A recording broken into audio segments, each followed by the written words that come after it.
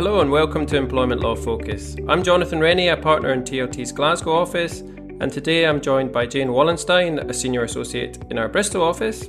Hello, Jonathan. And Kanika Kitchley-Conley, a partner in our banking and restructuring team, and also co-chair of TLT's BAME network. Hi, Jonathan. Now, today we're talking about race discrimination in the workplace, from how the issues are evolving to the ways this can get really complicated for employers, and of course the role of networks, data and other approaches to creating a positive working environment for all. Before we get started, we wanted to quickly touch on a couple of recent cases, as we have done in the past.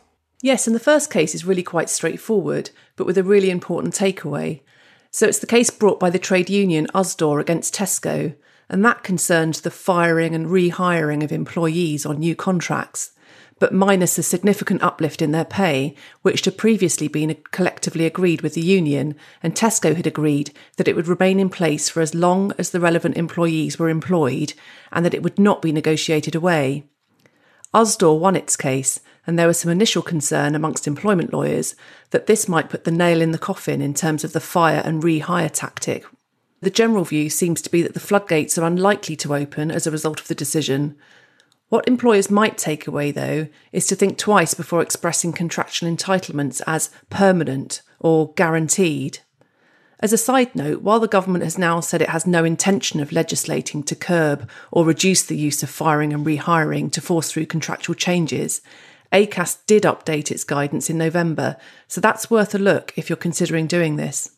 I think it's very topical, isn't it, Jane, in an area we're all needing to keep under review and to update listeners on, given the very recent behaviours of P&O Ferries, where they appear on the face of it to have dismissed large numbers of staff with the aim of replacing them with agency workers.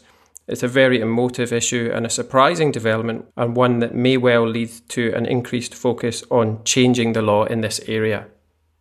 In some more reassuring news for employers, in the case of Angard Staffing Solutions v COCOR, the Court of Appeal has held that on the rights that agency staff have against the organisations that hire them, they're entitled to be informed of new job vacancies that come up. But this doesn't extend to a right to apply and be considered for vacancies. Now on to our main topic. I've actually been wanting to cover this for some time, and whilst it's been at the forefront of all of our minds over the last couple of years, we're still seeing the ripple effects of things like the Black Lives Matter movement and new ways in which it's impacting employers and HR and legal teams. It's obviously a really important topic in our everyday lives and in the work context. And the cases I see are really quite complex and quite highly charged emotionally, and employers really struggle to know how to navigate some of the issues that come up. I'd agree with that, Jonathan. Talking about these issues and tackling them head on is a really important part of ESG, so environmental social governance agendas across all businesses. And I think more and more businesses and their leaders are being asked to demonstrate those ESG credentials, whether it's in the context of pitching for work, recruitment, or simply ensuring that they have the right core values as a business. I don't think businesses can claim to have strong ESG values if they aren't tackling important societal issues like race equality, inclusivity and discrimination. Another reason why we need to talk about this is I think there's maybe a disconnect between what employers think they should be doing from a legal point of view and what society now expects of them, and by extension what their staff, job candidates and other stakeholders expect to see. Many employers are finding that in the ongoing battle for talent and in seeking to recruit and retain the best staff, that employees have expectations beyond basic training on equalities. They want to see that their employer really embeds these values and brings them to life in the organisation. Oh, definitely. And as you know, this is great timing for me because we've just finished our year-long programme of events that we've been running internally on race and racism in the workplace. And the feedback, I have to say, has been phenomenal. So there's lots from that perspective that I can share from my own experiences, but also what some of the external speakers we've had in have said. I think you're right though, Jane. While overt or direct racism is fortunately pretty rare, the extent of the barriers and challenges faced by people who are at most risk of race discrimination is only now really coming into sharp focus and landing on people's agendas for discussion. I think that writing an equalities policy, which then just sits in a drawer gathering dust, organising, say, a one-off discrimination or unconscious bias training session, it's just not good enough anymore. And there needs to be a lot more that sits behind that and that should be done. I mean, pleasingly, I think there are now stronger allies at work and in society more generally for people at risk of race discrimination to come together and find support. So there's a growing awareness of the role everyone's playing in moving the dial on the issues faced by ethnic minorities in the workplace, which is also linked to a higher, more nuanced expectation of employers and what they should be doing in this space. Absolutely. I think we've also seen this being brought to the fore by regulators like the Financial Conduct Authority. The FCA made it clear in 2021 that it will be focusing on diversity in financial services, and it's actually considering the introduction of a requirement for companies that wish to list in the UK to meet diversity measures, as well as adding another question to its 5 conduct questions regarding diversity. And investors are also flexing their muscles. Legal and General Investment Management, which is actually the UK's largest fund manager, has warned firms that there will be voting and investment consequences, as they describe it, for companies that fail to diversify their senior leadership team this year. Picking up on that point about every employer needing to keep up with the way things are changing, there's been some talk of the government changing equalities law and changing the Equality Act 2010 and the way in which discrimination protections work.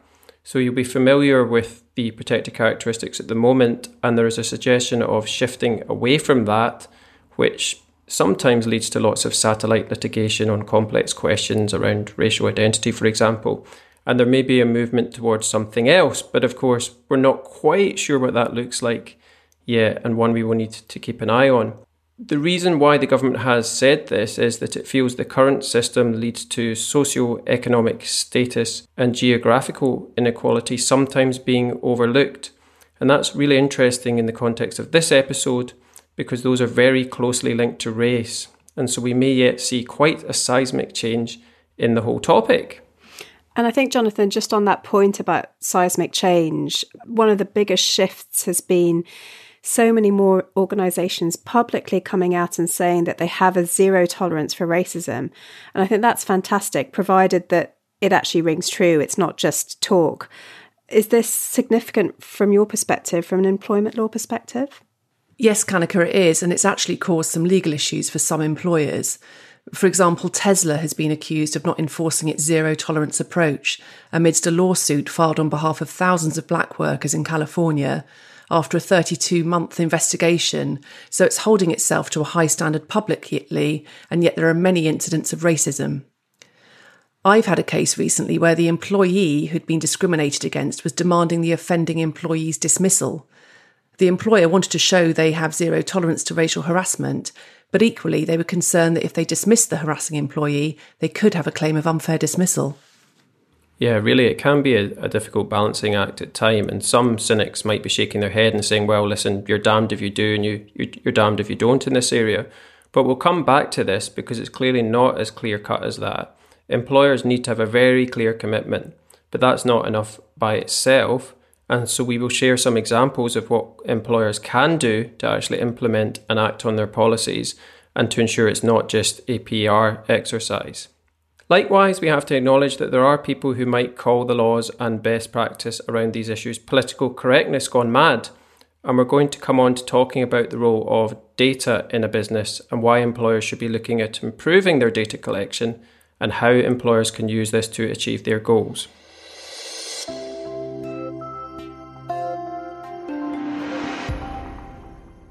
We're not going to get too bogged down in the details, but the legal definition of race discrimination is much wider than a lot of employers and managers realise, because it goes well beyond how you might use and think about race outside of the workplace. So broadly speaking, the Equality Act defines race as someone's colour, nationality, ethnic origin, or national origin. There is also case law to suggest that caste could be protected to the extent that it is connected with ethnic origin, although that hasn't been included in the legislation itself. There's also often an overlap between claims for race discrimination and religion or belief discrimination, so very wide. And I think it's quite easy to make assumptions about someone's race that may not actually be correct. But you have to remember that it is a key part of someone's identity. And it could be offensive to suggest that their identity is misconceived or they can't be of a particular nationality, for example, if they don't live in a particular place or have a particular accent. And making comments like that in the workplace could quite easily constitute harassment because of race if the person on the receiving end finds that they create an intimidating, hostile, degrading, humiliating or offensive environment. This is how equalities legislation defines harassment. So it's quite a broad definition, and the focus is very much on how the victim feels about the behaviour, rather than anyone making an objective analysis about what or is not acceptable. We're slipping into harassment here, but it's often another aspect of race discrimination claims. One of the knock-on effects of that is that we're often asked to advise on claims that arise from banter in the office or inappropriate comments made at work events after a few glasses of wine. But one person's banter can be another person's harassment claim in waiting. We see this sort of thing all of the time, where banter has been tolerated and allowed to get out of hand. One example is where an entire team used to refer to their colleague of Indian origin as the little brown boy. They claimed that it was just banter and that the individual concerned was laughing alongside them, so it was all fine. But I suspect that the guy in question was probably pretty offended and humiliated by their comments and just didn't want to make a scene or ostracise himself from the group. This type of thing will often result in a claim, sometimes by a new member joining the team and making a complaint, or by someone who's finally had enough or thinks it's gone too far. Employers really need to educate staff on these issues so that they know where to draw the line, not only because of the risk of a legal liability, but also because nobody deserves to work in an environment where they're belittled or made to feel uncomfortable. Thanks, Jane. There was also a recent case about a black receptionist with afro hair who won a race discrimination claim because two of her colleagues asked her what electrical sockets she had touched to make her hair look like that. The colleagues concerned saw it simply as a jokey type banter comment, but the tribunal found that they wouldn't have made the same comment to a white person, and the receptionist was obviously really offended by it.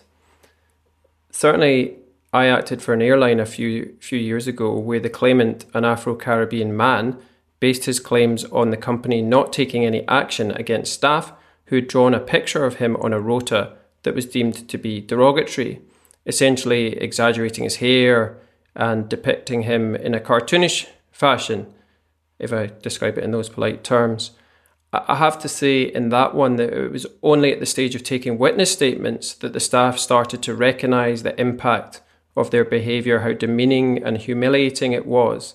Again, the matter was not deemed serious enough by managers at the time until grievances were raised and proceedings commenced, the thinking being that the scribbles were a joke, perhaps a little childish, and that the claimant should have a sense of humour about it all.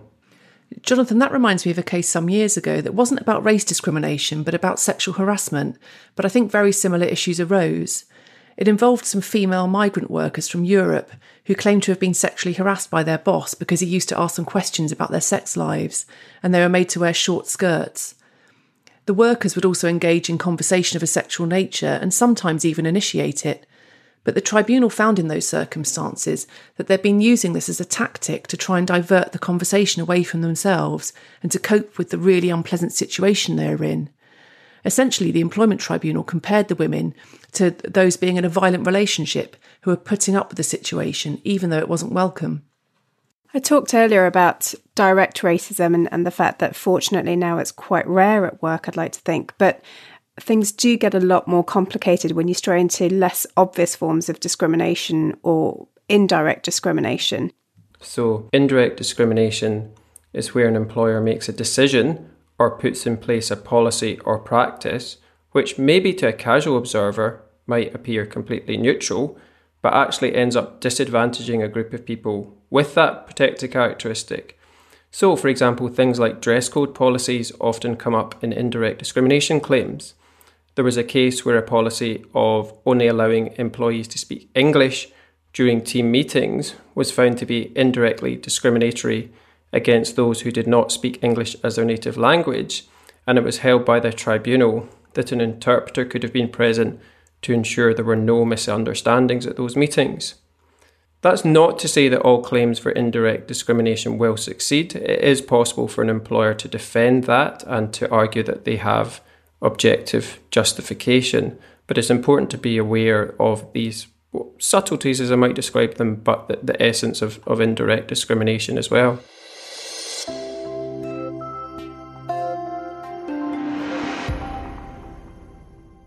So as you've mentioned defences, Jonathan, I think then let's look at what employers can do to prevent race discrimination from occurring. And I guess related to that, what the tribunals look at when deciding if an employer has successfully defended itself against a claim.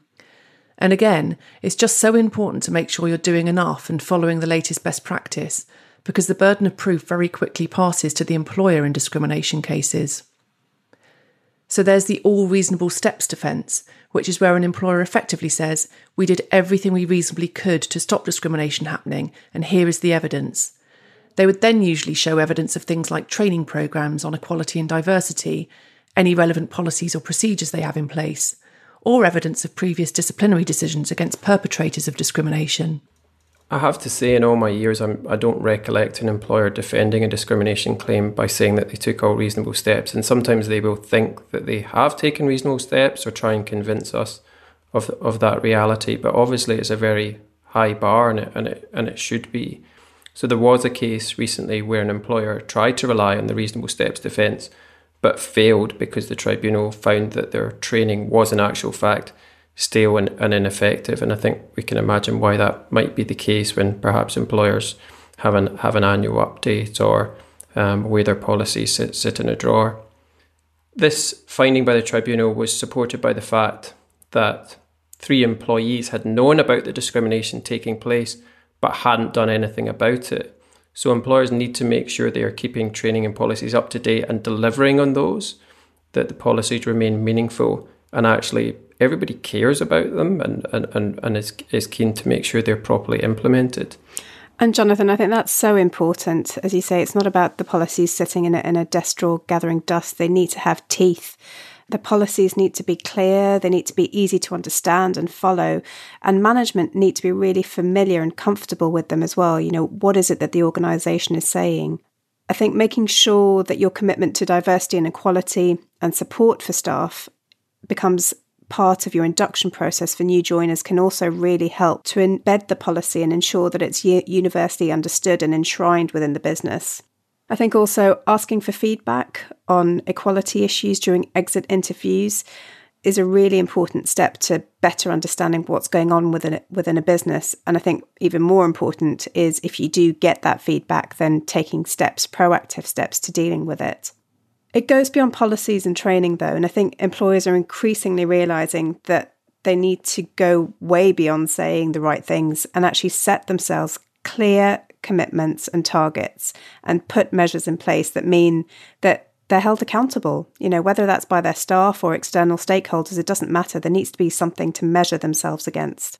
So that's why things like networks, employee networks, are really important. I think they help bring issues to the table that perhaps wouldn't otherwise be raised, and they act as a sounding board for employees within the network.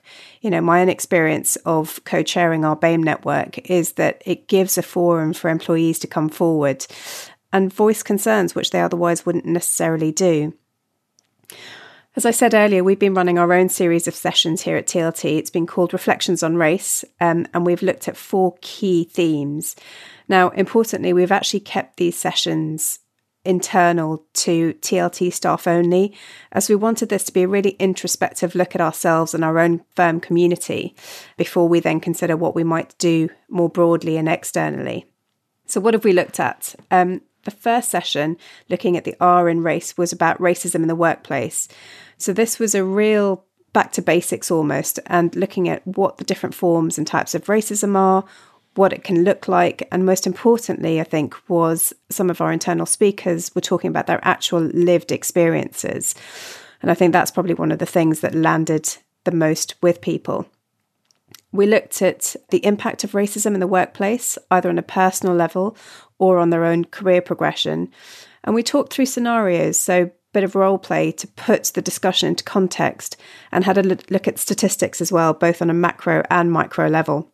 Yeah, I really enjoyed that, Kanika. I think my main takeaway from your sessions was that employees really need to be educated about the real life experiences of people who have suffered from racism and to understand their colleagues and their backgrounds, which is it's very easy to say, but just having that extra level of thoughtfulness and trying to put yourself in the position of understanding somebody's experiences and what that felt like and the impact on them, whether in work or outside of work. I think that links into the second session which we had, which was about allyship. I think we'd all say, I hope, that we're not racist, but there is a significant difference between being not racist and being anti-racist. So I think it's key to be able to equip people within our businesses to be able to move that dial and take a more proactive role in building a really inclusive environment at work. So as part of that session, we looked at the different types of allies that can exist. And, they'll range from things like being a mentor to being a confidant, a supporter, a champion, being that person in a meeting who calls things out. It's not all about being a knight in shining armour, coming to save the day, in that moment when a racist incident arises or a comment is made. But it's more about taking those practical steps on a day-to-day basis, all of which move that dial towards a more inclusive and hopefully meritocratic environment for us all to work in. And I think that then leads on to what was our third session around communication and language.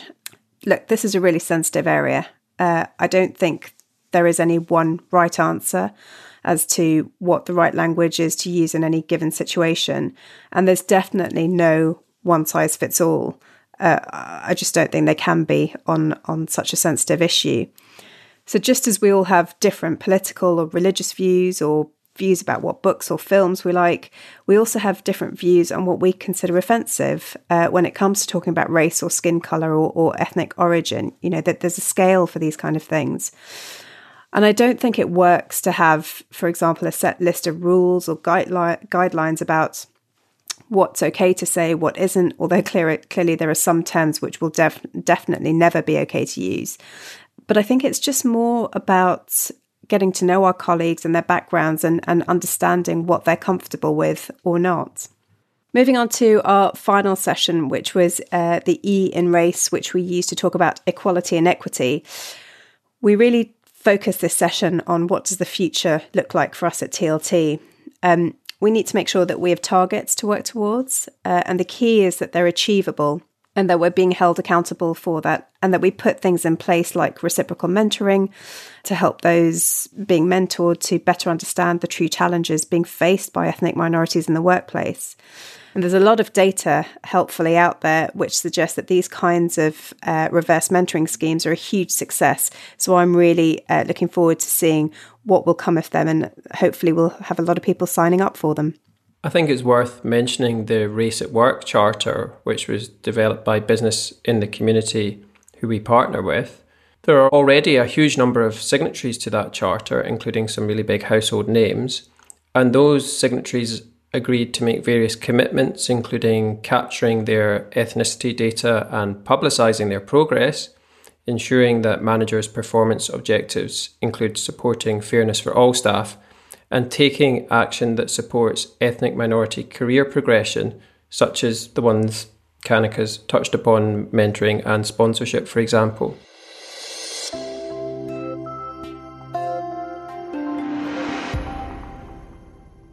Kanika, I think you have some thoughts on data to help with the employment aspects of inequality. Yeah, I think data is really important, actually.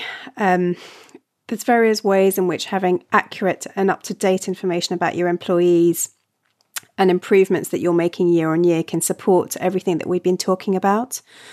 Interestingly, in our final event in our Reflections on Race series, we had Raf Makadi speaking, who's the founder and managing director of Rare Recruitment. And we use them here at TLT to help with our graduate recruitment. He said that the number one thing a business can do to improve diversity is gather data on its people. And that can be difficult because not everyone is willing to share that data or impart that, because there's very much a feeling of, well, it's none of your business. But from a business's perspective, it really does help to understand where it is that you're starting from. And so what those achievable and realistic targets can look like. I think it's also really helpful to highlight trends and patterns, especially when, for example, looking at exit patterns from an organisation. So can you pinpoint a certain team or a certain individual, for example? So yeah, I think data is key, actually. Also, I would add that data gathering is so worthwhile because, as the saying goes, you can only manage what you can measure. So it can form the basis for addressing any issues in your business. So if candidates with the same qualifications are applying for roles, but BAME candidates aren't making it to interview, you can see that. You can see that you potentially have a problem and you can do what's necessary to fix that. And data, of course, can show when things are working and the positive impact that policies, quotas, and other practices are having. So that's going to be really powerful, I think, in holding yourself and others to account and to push back on woke accusations. And employers are probably going to find that really useful when it comes to defending any employment tribunal claims and internal issues as well. I also wanted to mention the race fairness commitment. TLT has signed up to this along with a range of other law firms and businesses. And this sets out 6 goals and public commitments on fairness at work for people of all ethnic backgrounds. I recommend really taking a look at their website to find out more about the commitments and explore the resources on how to promote race fairness. We shall put a link to that in the episode notes. There are a couple of final points to make, and that's about positive discrimination and positive actions. So on positive discrimination, there's a common misconception that you're allowed to positively discriminate in the workplace, by which I mean you give preferential treatment to a person solely on the basis of a protected characteristic, irrespective of their skills or suitability for the job. That's not allowed. But quotas are different and they are legal. A few big employers have recently announced that they're doing this. For example, Lloyds Banking Group has pledged to increase the number of black staff in senior roles from 0.6% to at least 3% by 2025. Employers are also allowed to take what's called positive action to lessen disadvantages or remove obstacles caused by protected characteristics, as long as it's proportionate, and we've certainly had some client queries about this over the last couple of years. The Equality and Human Rights Commission guidance, which we'll link to in the notes, sets out some helpful examples of what you can do. So some examples might be placing job adverts targeting particular groups, or offering training or internships for certain groups, or hosting an open day specifically for underrepresented job seekers.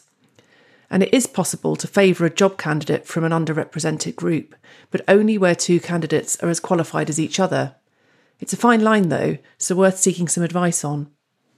I'm involved with a number of sports organisations, and one interesting question that comes up from time to time is whether a panel of decision makers in, for example, a race discrimination complaint should actually be ethnically diverse in order to hear and understand the complaint more fairly. It seems to me a bit simplistic to say that this is a race case, let's get a black panel member, for example, and it could potentially lead to other biases and the possibility of GDPR implications of sourcing panel members based on protected characteristics as well.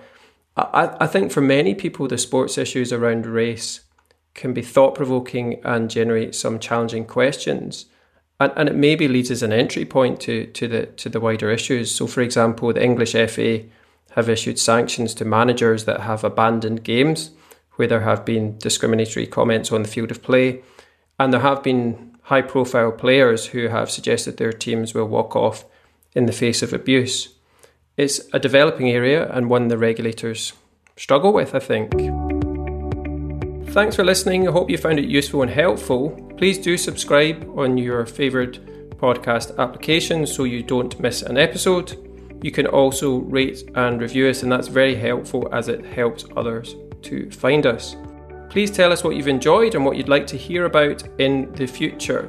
You can contact us at emplawpodcast@tltsolicitors.com, and you can also find us on Twitter at @TLT_employment. The information in this podcast is for general guidance only and represents our understanding of the relevant law and practice at the time of recording. We recommend you seek specific advice for specific cases. Please visit our website for our full terms and conditions.